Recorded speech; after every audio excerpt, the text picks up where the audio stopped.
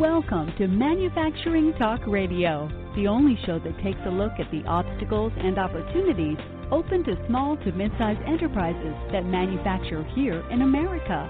Brought to you by All Metals and Forge Group, with your hosts Tim Grady and Lou Wise. Welcome to Manufacturing Talk Radio. My name is Tim Grady. I'm here with my co-host Lou Wise, and we have a very interesting show for you today and two expert guests talking on two very different subjects. We have Jim Wall, who's Executive Director of NIMS, that is the National Institute for Metalworking Skills. He's talking about the 52 distinct NIMS skill certifications that schools all across the country use to certify people in things like stamping, metal stamping, press brake, roll forming, laser cutting, machining. So if you're looking for a training program internally and you need some standards to measure your students by, I suggest you get a hold of NIMS, and we'll be talking with Jim in a bit. He's followed by Russ Green, who's Executive Vice President and Partner with Godfrey, a B2B marketing communications firm, and you might want to check out Godfrey.com. They're more affordable than one would think, do some great marketing and communications work for manufacturers. So those are our two guests. Stay tuned for Russ. He comes up at the end of the show. And let me take a minute to talk with Lou Wise, who has our postscript and news for us. Lou, you're up. How do you do? Hey there. How was your Thanksgiving in Georgia? Thanksgiving was wonderful. We had a great time. I'm not sure we got enough accomplished over the holiday, but we'll just have to get caught up this week. Well, I got nothing done other than having an enjoyable weekend. So here we are. Let's talk about our postscript from last week. We had Peter Endlin, Senior Vice President of Global Product Marketing from Decentral. That's DICENTRAL. And they talk about the new and the old technology of EDI, which has been around probably for 30, 40 years, maybe longer. And they're showing how to use EDI in a new and more sophisticated way. I suggest that you listen to it because it's something that is going to become more prevalent, and you're going to hear more people talking about it in the not-too-distant future. Our second guest last week was Patrick Ryan from Huntington Ingalls Industry, the division of Newport News Shipbuilding. And he's an engineering manager. He spoke about augmented reality, and I'm not going to tell you what it's about. It's similar to virtual reality, but totally different. So I suggest you listen to this technology, which also has been around for a little bit. But Patrick Ryan has been in this now for about 6 years at Newport News, and we all know who and what they are. Interesting stuff. If you want to figure out how they weigh a battleship, tune in and listen to this show. A couple of news items, not very manufacturing news oriented, but I thought interesting nonetheless, being that this is Cyber Monday and our computers are working slower because everybody's out spending money on buying more electronic gadgetry. But something major did happen. The WTO, World Trade Organization, Boeing was offered illegal tax breaks, and that's been a battle between Boeing and Airbus now for about 8 years, and according to today's report, Boeing lost. We have to figure out at some point what that means, but all of you who are involved with Boeing, you might want to do some research on this and see how it may wind up affecting you. Serious stuff. This is kind of a humorous one. Gas prices for the Thanksgiving weekend in this country, second lowest in 8 years, except, as one famous economist would tell us, except in New Jersey. Our taxes went up 23 cents a gallon. How about that for Thanksgiving? I think that's about it as far as anything new that's really worthwhile today. Everybody's either here or still taking the weekend off or slowing down our computers. So I'm going to flip this back to you, Tim. Thanks, Lou. Stay tuned for next week's show, by the way. Tune into that because we have Brad Holcomb, who is the committee chair for the Manufacturing Report on Business. And the latest Purchasing Managers Index, the PMI number, will be coming out next Tuesday on our show. So tune in and listen to that. We expect it to bump up a bit. Followed by Chris Keel, who is an economist with Armada Corporate Intelligence, and he is also the economist with the FMA International. He always has very interesting and humorous things to say. Tune in for next week's show, and now let's get to our guests. We're here with Jim Wall, who's the executive director of NIMS, which happens to be the National Institute for Metalworking Skills. This is a very interesting organization that was formed back in 1994 by the Metalworking Trade Association to develop and maintain a globally competitive workforce. They do, what they do is set skill standards for the industry, certifies individuals skills against those standards, and then accredits training programs to meet the NIMS quality requirements. Great program. Jim, welcome to the show. Thank you. I appreciate being on. And I'm going to let you go back over what I just went over because you'll do a better job of explaining to our listeners what NIMS does and how it came to be. Right.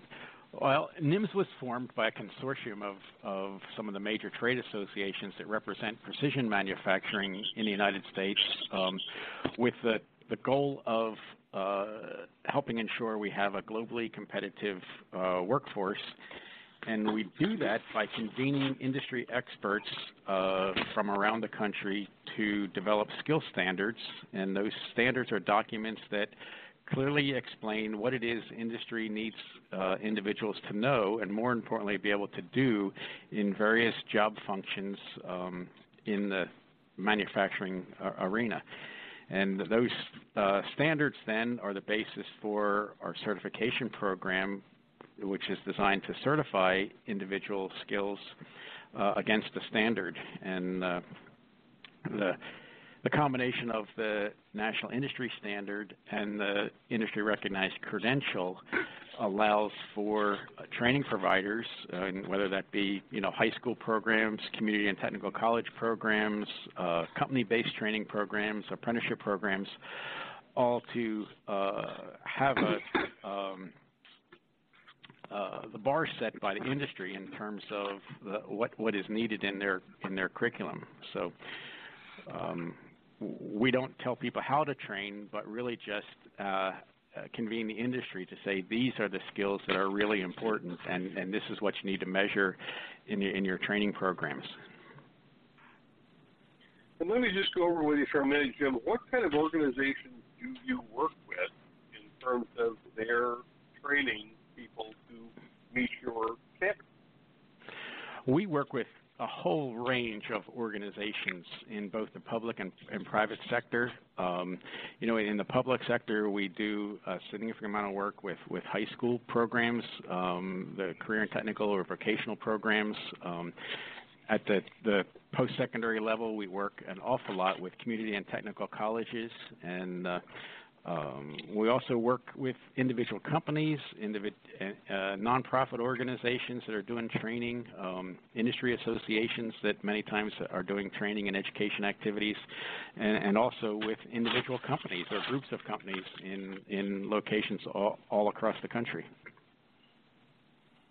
So you're working with a lot of folks. As a matter of fact, you and I spoke just before the show about one of the organizations that you work with, and they're an organization that's near and dear to our hearts. It happens to be Workshops for Warriors. That is headed up by Renan Luis Prado. We've had Renan on the show several times. Give us an idea of what they're doing over at Workshops for Warriors and how your certifications apply to what they're doing and how it helps them out.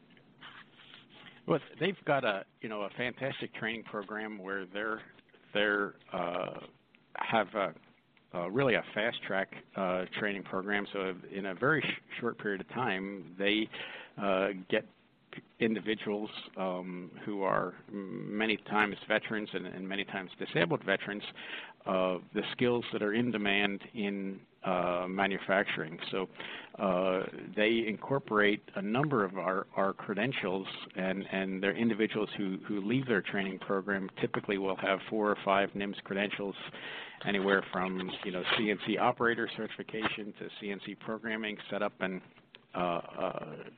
operation credentials. Just a whole gamut of credentials that allow them to better communicate their skills and verify their skills to potential employers. So it's a really good program that we support wholeheartedly. Jim, in one of our conversations about a couple of days ago or so, you were talking about a government contract that you had just received to help improve manufacturing and metalworking education. Can you give us a little insight into that, just to show how our government is actually trying to do some good? Yeah, absolutely. Yeah, we were just awarded a contract to help the Department of Labor expand apprenticeships in manufacturing occupations across the country, and in our role as a contractor really representing the Department of Labor, we're doing an awful lot of outreach to companies across the country to really open their eyes about the new types of apprenticeship programs that are available. And, historically, one of the problems with apprenticeships has been that it's been a Department of Labor-driven initiative, and companies had to have someone from the Department of Labor come visit their facility and register their program. And for many companies, that's the last thing they wanted, was someone from the Department of Labor coming for a visit. and as a result, a lot of companies that wanted to do apprenticeship decided not to, because they just didn't want to deal with the government. So there's been a major shift in terms of apprenticeship and the role of the Department of Labor, and we're really excited about it. One of the emphasis areas that we're working on is that now an intermediary organization, whether it's a trade association, a local trade association, or a community and technical college, for example, can register the apprenticeship programs and just have companies sign up with them, and really never have to touch the government in terms of having a registered apprenticeship program. And we think that's huge in terms of taking one of the major barriers that's prevented companies from participating in a national apprenticeship system in the United States, was that reluctance to deal with the government. Now it can be done locally through a third-party intermediary, and we're really excited about that. And we're also excited about, as part of our contract, we have $500,000 of incentive money to help offset the costs for companies to begin new apprenticeship programs or expand existing programs. So that's part of a $90 million appropriation that Congress appropriated to the Department of Labor, which was new money. And if you think about what happened in this last Congress, there wasn't a whole lot of bipartisan support for anything, especially around Department of Labor issues. But there was bipartisan support to expand apprenticeship opportunities. So we're really excited about that, because it means jobs and opportunity for an awful lot of young people to get their foot in the door in a career in advanced manufacturing. And goodness knows we need more young people coming down that path. Jim, how do you feel about, and I think you and I spoke about this, how do you feel about the German educational system, where they have a 5-day educational program, 3 days of which is liberal arts, and the other 2 days is of vocational nature, so that the students can get a smattering of both opportunities, one working with your hands and the other working with the brain, which seems to be working very well for the Germans. And actually, I think this is a new version of the German apprenticeship program. How do you or your people feel about that as a potential program that could be implemented into this country? Before you answer that, I'm going to voice my opinion. I don't think it ever could happen here. That said, what's your thoughts? Well, I agree with you wholeheartedly that either the German or the Swiss system, we can't just take that system and implement it in the United States. It would never work. But what we can do is take some good parts of that system that work very well there, modify them a little bit, and come up with a solution that works in America. And having that dual program that includes both, traditional academic education and hands-on education can work and is working in many places around the country. There are some, and these are relatively new efforts that have happened in the last year to 18 months, where the term youth apprenticeship programs is coming back around, and I can give an example of the state of Colorado, where the governor in Colorado has gotten behind apprenticeship and recognized that type of program that they run in Europe has some real advantages, and they're working with industry associations across Colorado with the goal of next year having between 25 and 30,000 young people in high school in youth apprenticeship programs, which would be a U.S. version of the German system, where they're going to school part-time and going to work part-time with local employers in a whole host of different occupations. So we're excited about that. Nationally, the Department of Labor also is working on some national guidelines for youth apprenticeship, which are coming out soon. So I think the timing is right, and there's an opportunity to reinvent career and technical education in the United States. We had great programs in the 50s, 60s, and 70s, and then for a number of reasons we got away from it, and it seems like our whole country was pushing everyone in high school to enter a 4-year baccalaureate degree program, and now we're looking at the college debt issue, and an awful lot of people around the country, both in government and in the private sector, are recognizing that it's way past time that we reinvent career and technical education and give young people opportunities that are directly in alignment with what our economy needs, so that they can grow and prosper. And that the 4-year baccalaureate degree is not necessarily a bad thing, but it certainly shouldn't be the only path that we advocate nationally. Tim and I have been doing Manufacturing Talk Radio now for just over 3 years, and we certainly have learned a lot in terms of what's going on in the country in terms of skill sets and loss of jobs and so on and so forth. And one of the things that keep coming to the surface, and I don't think we've mentioned it yet here, is that the families, the parents, are, I think, the ones that are greatly responsible for pushing and guiding their children into a college degree and a college environment, not necessarily recognizing that maybe their child is more of a hands-on individual than a academic individual, and that there's nothing really wrong with that. Matter of fact, Tim and I went to NJMEP during Manufacturing Day, this most recent one in October, beginning of October, I think it was 7th. And we interviewed, and we have it on mfgtalkradio.com, we have 8 students, 6 of them in high school and 2 of them in junior high school, who have, even at their young age of junior high school, really got turned on by the idea of making things and really not being necessarily all that involved in the academics. And these kids were incredibly bright. I mean, incredibly bright. Actually, there was 1 or 2 of the senior kids that it was hard to understand what they were talking about, because they were really into it, they really got into it, and they really liked what they were doing. So our feeling is that maybe there's a little bit too much pressure from the family to be, the first college grad in the family, instead of doing what will give them the best rewards for their efforts. Any thoughts on that?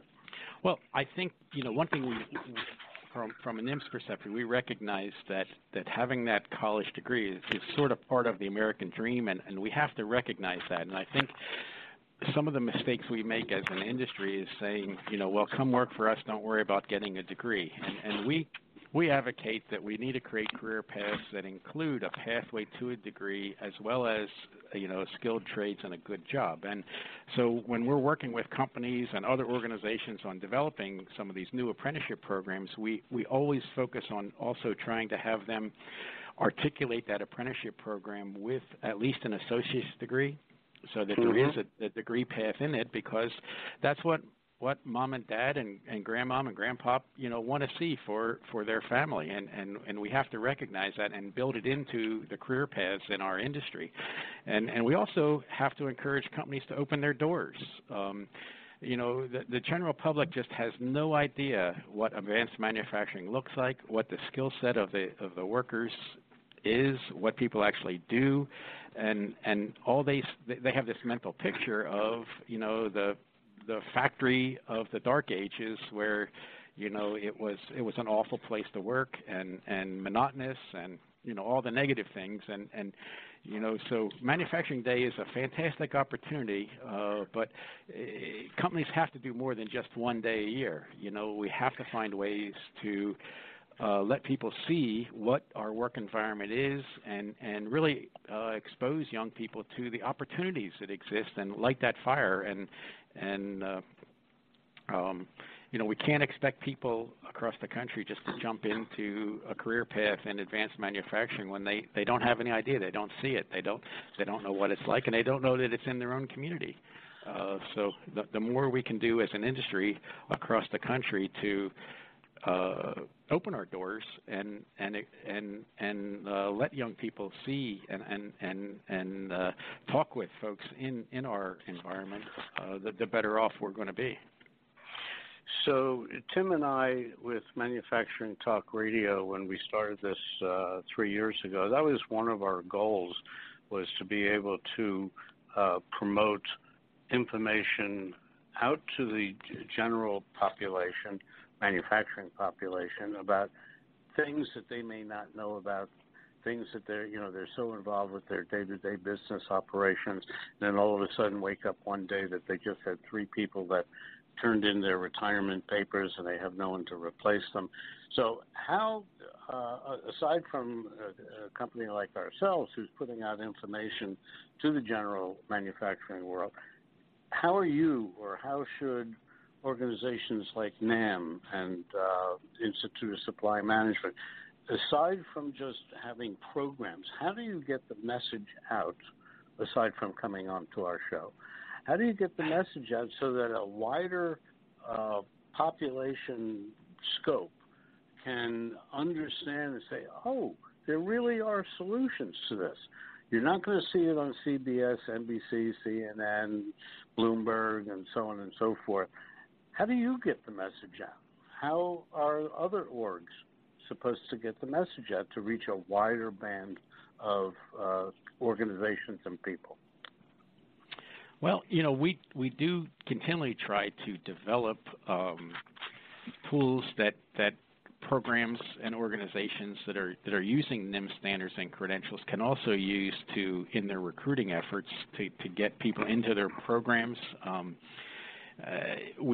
We are just now in the midst of launching a development program to develop a series of tools that will be designed to reach separating military personnel. The military is downsizing significantly, and so we're developing some tools and videos and things that really would have vets talking to vets about the opportunities in advanced manufacturing and the career paths there, and how to go about getting the training that they might need locally to get into the transition from their career in the military to advanced manufacturing. We also work with groups like the Gene Haas Foundation and other organizations that are really doing outreach as well. But it's not easy. It takes all of us. And what we really have to do is get even the small companies all around the country to get involved. And they can't just sit back and wait for a skilled worker to drop on their doorstep. It really does take everyone being involved and doing as much as we can when we can to get the word out. And from a national perspective, it's very difficult. But what really has an impact is individual manufacturers in specific communities getting involved, working with schools, opening their facilities for tours and job shadowing activities and those kinds of things that, take a little bit of time, but the payback can be immense. And if you just get a couple of manufacturers in a community get together and start doing that, they can have a tremendous impact on their local community. Let me give you just a little insight into something that Tim and I experienced.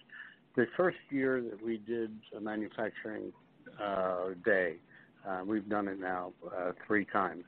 And the first time we did it, we tried to appeal to one of the local high schools to take some of the selective students to an event at NJMEP, which was held on Manufacturing Day. And I spoke with the principal of the school, told him who we are, what we're trying to do, and the answer was, no, I don't think so, because we're really an academic school. And completely shut me off, shut it down. We did then go to one of the local vocational high schools, and we wound up taking 15 high school students to the event, and they were really terrific. The point is that the view is, in many cases, is that manufacturing is still dark, dirty, and dangerous, and it's not. I think that we need a broader base of information going out to the general populace.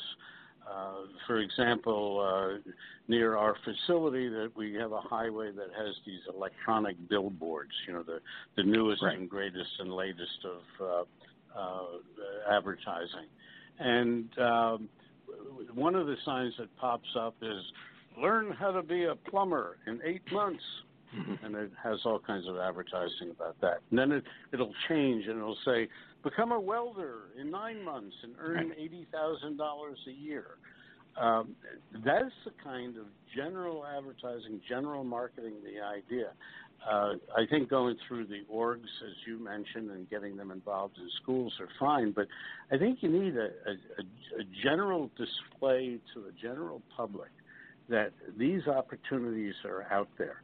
And perhaps, matter of fact, of the 8 students that we interviewed at Manufacturing Day this most recent year, one of the questions I asked each and every one of them, and I said to them, how did your parents feel when you told them that you wanted to go into manufacturing and you wanted to build things?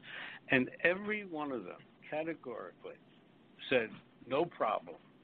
Now, some of them were not born here, some were foreigners, and their parents were thrilled because, a blacksmith in Afghanistan doesn't make the same kind of money that a forging assistant might make here in the United States. But their parents were very enthusiastic about giving their children a different mindset as to what kind of career to go into. So I don't have the answer. Tim and I have the answer that we're doing Manufacturing Talk Radio to get it out to the general public. But television is certainly the widest marketing venue that there is. And you never see anything except drugs and how it's going to kill you. Well, I agree. But also I think I certainly see attitudes changing around the country, and more and more mainstream media has been really focusing on the college debt issue. Right. And people are recognizing, and I think more and more average Americans are recognizing that you really have to take a second look at borrowing huge amounts of money without looking at the outcomes on the other side. And more and more people, especially after the last recession, where manufacturing has been picking up significantly in most places around the country, and people are recognizing increasingly that there are good jobs, and it might not be such a bad thing. But obviously, we still have a long way to go to get the message out. But manufacturers also have to really, I think, be more forthcoming and talk about the opportunities. And most people don't realize that people with like advanced CNC skills and those kind of things can, in many places in the country, be well into six-figure incomes. And we just don't talk about that. We don't. Someone once said it's about the economy is stupid, and I think we really have to make the case to the American people as often as we can that to really tell them about what the opportunities are there. And by the same token, we really have to look at the career paths within our own companies. And an awful lot of companies, when I begin talking to them and we look at, what's the starting wage, and in many cases they're really not competitive with the competition in other sectors. When I kind of remind them, well, look at what McDonald's is paying down the street. Do you really think you're going to attract high caliber young people with that starting salary? So they need to put that into perspective. But it is, and I think that's one of the advantages of an apprenticeship program, because the employer can have that progressive wage schedule that's tied to performance, and the young person coming in can say, okay, here's where I can start today, but in 3 years or 2 years or 4 years, I can be making a lot more money. I'll have skills and be well into a career. And I think, it's incumbent upon us as manufacturers or the manufacturing community to really be more forthcoming about the economic opportunities that are available for young people in our industry, and really be competitive. Last week we ran a report for a talk I was giving, and actually it was November 15th was the date of the report. There were 6.4 million job openings posted across the United States, and that really should be a wake-up call to all of us that it's not just manufacturing, but you mentioned, all those other industries also have shortages, and they're also are sharpening their pencil and really looking to recruit. So if we're going to have a blossoming manufacturing sector, manufacturers have to get expert at attracting and retaining talent within our industry. And it's a huge task, but if we don't do it, we're going to lose the manufacturing sector in our economy simply because we don't have the skilled workers. I think the numbers that Tim and I have picked up on and been touting is that right now we've got 700,000 manufacturing jobs open, and if we don't do all the things that we've been talking about here today, that in 10 years from now or less, it's going to be 2.5 million manufacturing jobs that are going to be open. And that's going to make for security issues in this country an issue. It's like in the Second World War, they hired 5 million women to work in the war machine during the build-up to the Second World War. I would hate like hell to think that that's what it's going to take to get people into manufacturing. But the bottom line is that I think that everything that you folks are doing and all the rest of the orgs are doing is good stuff. And eventually it's going to get out there, and people will understand that these are good career choices. Well, I appreciate that. Thank you. We're working hard every day to help ensure that we have those workers for the future. Why don't you give us your URL information so that some of our listeners who want to hear more about it, read more about what you're doing, can do that? Well, first we have a website we set up around the apprenticeship initiatives, which is mfgapprenticeship.com, and there's information there about the new initiatives and an opportunity for companies to actually sign up if they want to get more information and get some help. We're here at least over the next year to focus on providing that support and help companies expand or begin new apprenticeship programs. They can also email us at apprenticeship@nims-skills.org, and we'd be happy to provide as much support as is possible to help them get a program started in their community. Tim and I really appreciate your being on our show, and if we could be of any help to you and your organization in the future, please feel free to contact us, and we'd be happy to work with you and cooperate with you in the future. Well, thank you. I appreciate it, and the same for us. If there's anything we can do to help get the word out with you, we greatly appreciate that. So thank you very much. Excellent. Thank you very much, Jim. Take care now. Okay. Bye-bye. We've been speaking with Jim Ball, who's Executive Director for the National Institute for Metalworking Skills. Stay tuned to our show. We have another guest coming up, and we look forward to that conversation very shortly. Manufacturing Talk Radio will be right back. How do you keep your business humming? Where do you go when you're looking for quality suppliers of new equipment, components, MRO supplies, repair services, or even raw materials? 30 years ago, you would have turned to the Thomas Register. Today, those big green books are better than ever at thomasnet.com, industry's leading platform for product sourcing and supplier discovery. You can easily find that local machine shop, national distributor, OEM, or any supplier having the right quality certification. Fast and free. You can even get to specific products, components, or downloadable 3D CAD drawings simply by entering specifications or part numbers. There's a reason thomasnet.com has become the go-to supplier discovery tool for procurement professionals and engineers. There's simply no other resource like it, and it's all free. Go to thomasnet.com today and see how top-notch supplier discovery doesn't have to put a dent into your bottom line. All Metals and Forge Group is an ISO 9001 AS and EN 9100 manufacturer of open die forgings and seamless rolled rings in alloy, carbon, stainless and tool steels, aluminum, copper, titanium, and nickel alloys. Visit us at steelforge.com or call 800-600-9290. Welcome back to Manufacturing Talk Radio. Many of you have probably heard of Godfrey. It is a nationally ranked business-to-business marketing communications agency.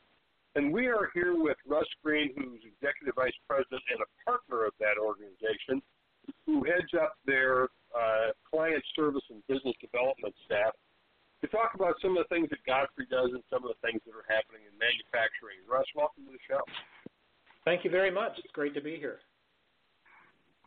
So, Russ, I'm going to let you give our listeners a better overall introduction of what Godfrey is and who you do, or what you do to the companies that you serve. Okay. Thanks. Godfrey is a 100% business-to-business marketing firm, very much focused on manufacturers. I think our entire client base is manufacturers, both in the U.S. and globally. We've been around since the 40s. I have not. We've been pretty much focused on B2B since the 70s. I got here in 1990, so I'm old, but I'm not that old. But our experience base is in areas like automation and controls, construction equipment, chemicals, buildings, the built environment, lubricants, metalworking, material handling, those kind of industries. And, of course, our clients, and therefore ourselves, market into dozens of vertical industries, food and packaging, semiconductor, you name it. So, I think our number one claim is simply that we love communicating about technical products to technical audiences. We've been doing it for a long time. We grew up as an ad agency, as probably most firms did. We added what's become an extremely strong PR capability in the 80s. We really got into digital through website development in, about 1993, so we were pretty early on there. and we've developed probably hundreds of websites since then. Our goal is really to be able to provide all the marketing capabilities that an industrial manufacturer would need, whether they choose to use us for all those or not. And that really brings the comprehensive view of the world that we have, which is a lot of what we're going to talk about today. So we have developed all the latest specialties of social media and search and analytics and a whole lot more.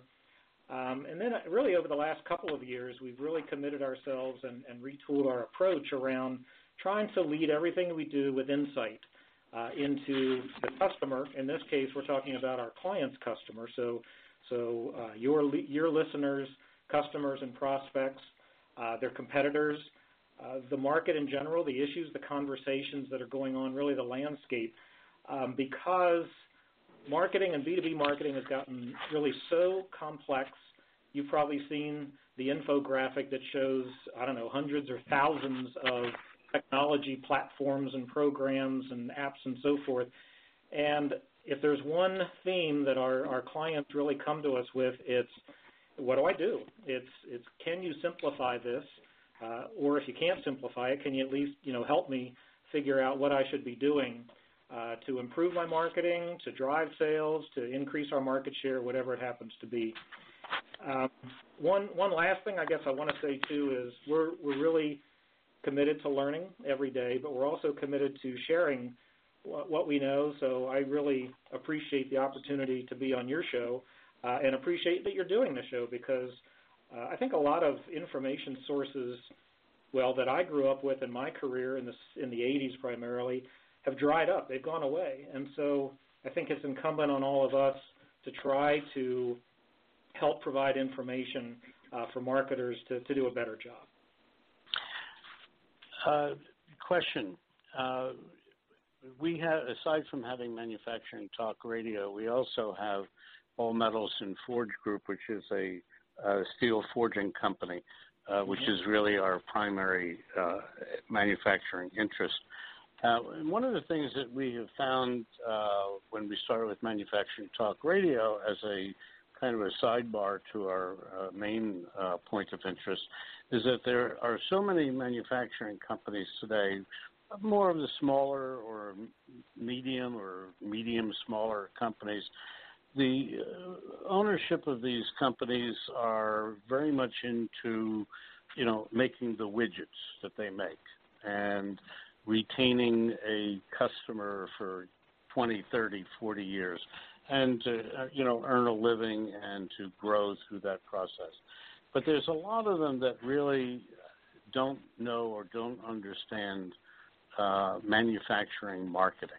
And I'm presuming that that's a good part of your role to help the manufacturer understand what he doesn't understand. Can you give us some insight into that? Well, I think you're right on the button, and I think that every single company that I've ever dealt with, worked with, or talked to is different in that regard. In fact, way back, a couple of decades ago, we actually partnered with a trade magazine to do a little article, and in that case it was being shown at the Hanover Fair in Germany, and it was kind of coming to America. And the topics in there were very much like what you would also expect those small to medium-sized manufacturers to be interested in. And I'm kind of talking about the ones when you go to the trade show, along the wall there's the 10-foot tabletop booths, because that's almost the first thing they're doing. They hire some salespeople, they go to some trade shows. It kind of blossoms from there, and then people are all over that spectrum from some rudimentary advertising, or maybe they do an article here and there, to they kind of get a web presence up, all the way to some very global, sophisticated marketing programs. So we're kind of all over the plate, and what we want to do is try to understand where each manufacturer is and help them progress.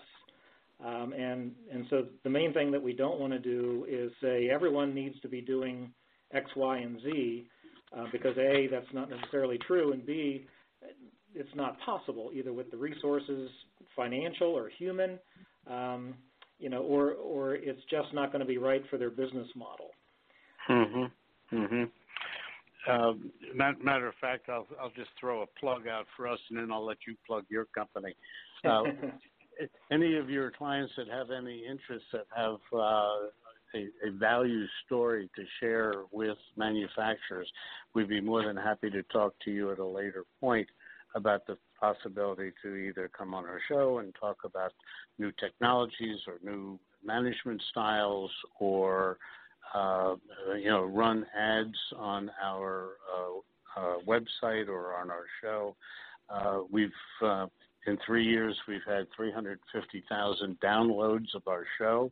So we are making inroads, and we're giving a lot of exposure to those who are on the show as well as ourselves. So I suggest that to you as a possibility for futures. That being said, you might want to give your URL address at this point and let our listeners know where you are and how to get in touch. That'd be great. It's pretty simple. It's Godfrey.com, so GODFREY.com. And you know what? Well, you said I could do a little bit of a commercial. I will say when you get on there, take a look around. We've got a very robust blog. And another thing that we'll probably talk about here in a minute is we've actually taken our overall approach and kind of packaged it into a couple of offers that address maybe what you were talking about a minute ago, and that is, kind of where do I start? What do I do? I'm small. Can I even kind of afford to think comprehensively, or what's that all about? So, we've kind of boiled down the offer into kind of the getting started group, the branding group. There's, a lot of the work that we do is because companies are buying and selling each other, and so branding comes into play. And by branding, that could just simply mean company identity, your name changed, your logo changed, or it could be that you've now become twice the company that you were before, and all of a sudden, your position in the market has changed, and what does that do about your strategy and your messages and so forth? So we have one on branding. We have basically a kind of a generic one on a marketing campaign that tries to run the gamut from product launch to major campaign. One on content marketing, because that's kind of a hot topic we'll talk about today, and one on web strategy. And really just to give your listeners an idea, we try to be able to implement our approach in ways that, take, a couple of weeks to maybe a month to kind of get going. And, the cost range is somewhere maybe in the $15,000 range to $25,000. I mean, so it's not six figures and 6 months before you can start seeing some real deliverables out in the marketplace. Because, like I said, we came from the execution side. We love to get stuff out of the market that's going to be effective. We just want to make sure that it's kind of aimed correctly first. Well, that certainly makes a lot of sense. You definitely want to aim correctly. Now, I also understand, Russ, that you were named to the Worldwide Agency Network Board of Directors. What is that organization? Thanks for asking. Worldwide Partners is actually one of the largest independent networks of agencies, and I stress that because if you say, global network of ad agencies, people will think of the really huge monolithic, networks where they own all the agencies. We actually own the network. We're all shareholders in the network. And so it's a group of about 80 or so agencies, not all B2B. We actually have a B2B sub-network. The network itself started, back in the day. This thing goes back to the 20s, I think, under some different names, though. It started as a consumer network, so there's a strong B2C component, there's a strong B2B component.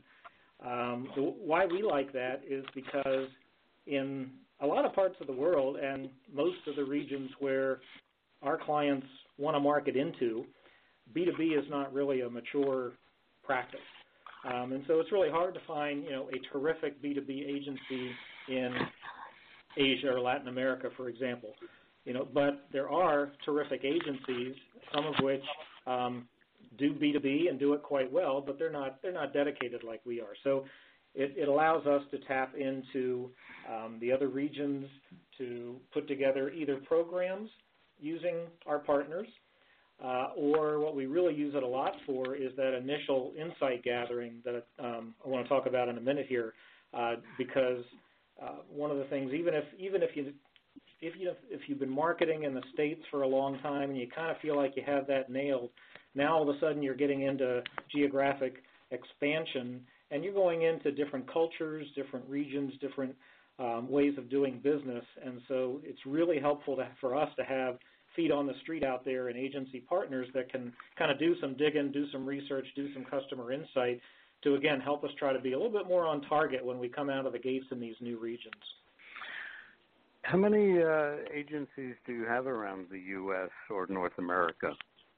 In the network, I'm going to say it's about probably half of the total, so somewhere in the area of 40 probably. And I do not have that, right at hand, but close to that. Okay.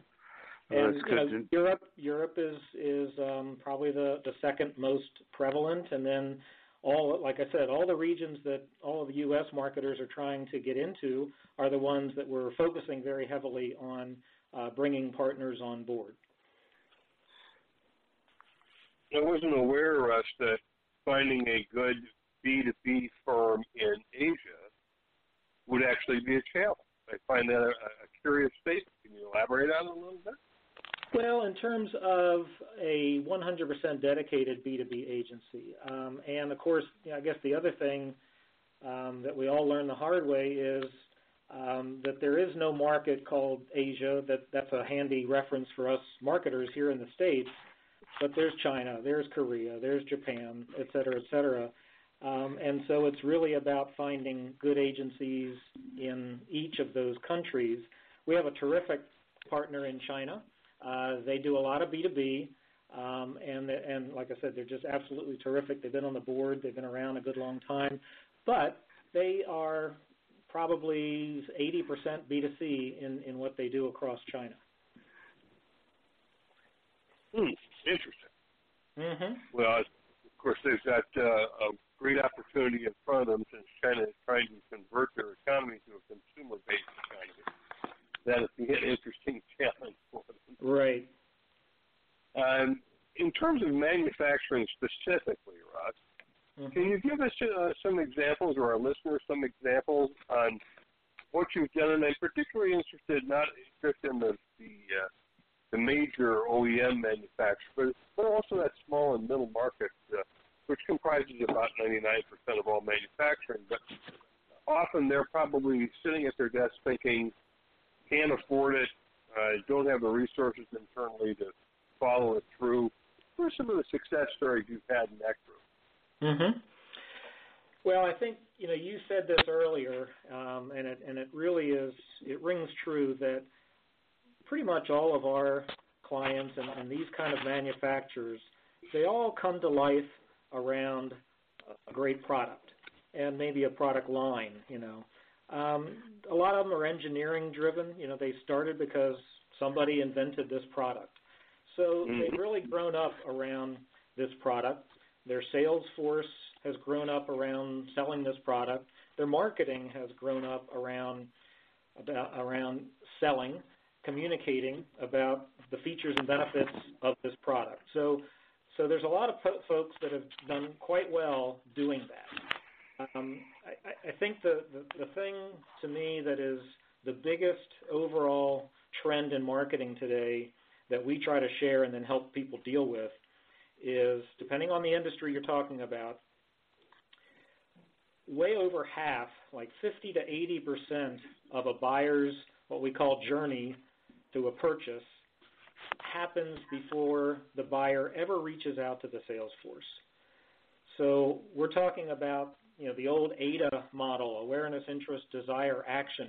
There's different names you can call the different steps, but from not knowing anything about your product and your company to buying your product from your company, that's a journey. And it used to be that marketing kind of got that journey started. We did some things, advertising, PR, maybe on the website, where we kind of broke through and we got someone's awareness. We created awareness. We maybe generated a little action. Send me more information, the old bingo cards in the magazines, or now going online, filling out the Contact Us form, that kind of thing. At that point, marketing was feeling pretty good about ourselves. We said, wow, we generated a lead. Here you go, Salesforce. Here's a lead. And the Salesforce took it from there. And sometimes that could take days, sometimes months, sometimes, in heavy capital equipment industries, it could take a year or more to convert that lead into a customer. So what's happened now is that the customer hasn't even raised their hand yet. They have not let themselves be known as an interested party. And so there's so much more that needs to happen in what we call marketing, because marketing tends to kind of own the website and the other communication channels. So there's a lot more that marketing has the opportunity to do and actually has the responsibility to do, because the customer is not going to make himself known until much later in the process.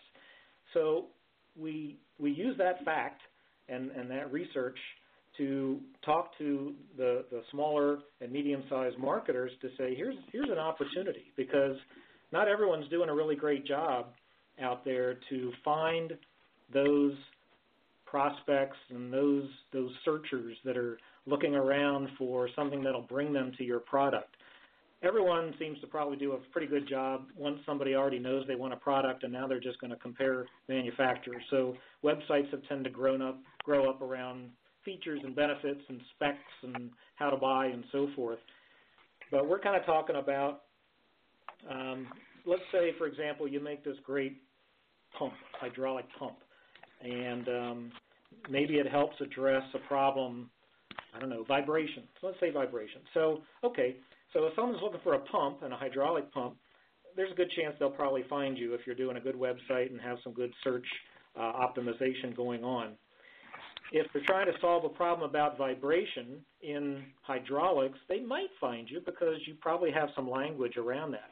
But if they're early on and they're just kind of getting their head around the idea that I've got some vibration issues in my system, and they're not, entering all the magic words that'll get them to you, they may not find you, and you may not make their selection set because of that. So there's a huge opportunity to build content and place it, in the right places so that you can start to engage with those people and build, a nurturing kind of a process with them that will help move them down that journey to where the sales force can take over at some point and close the deal.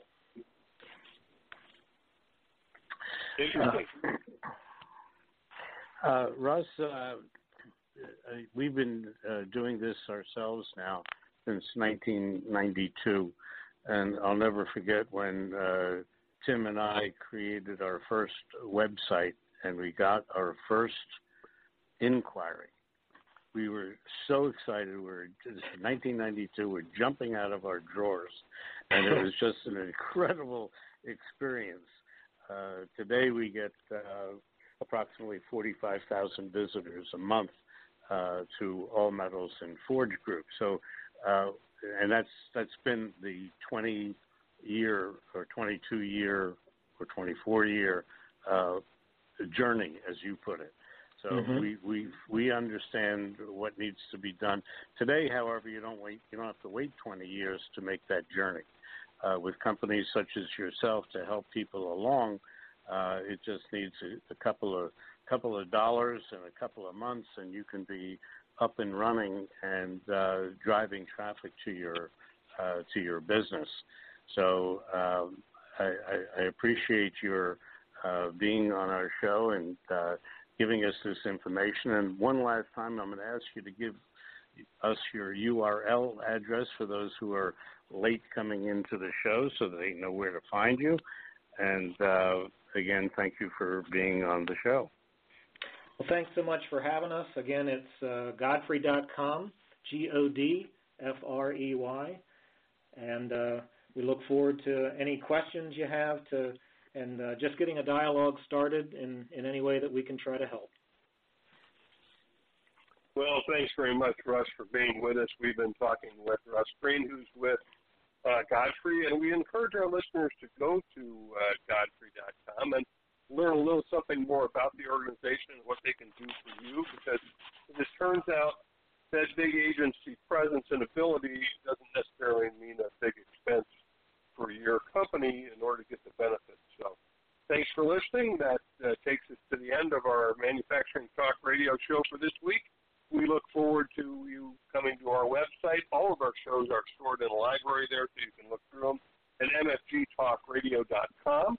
They're also up on iTunes, if that happens to be the way that you get to what you want to listen to in terms of a podcast, to listen at your convenience.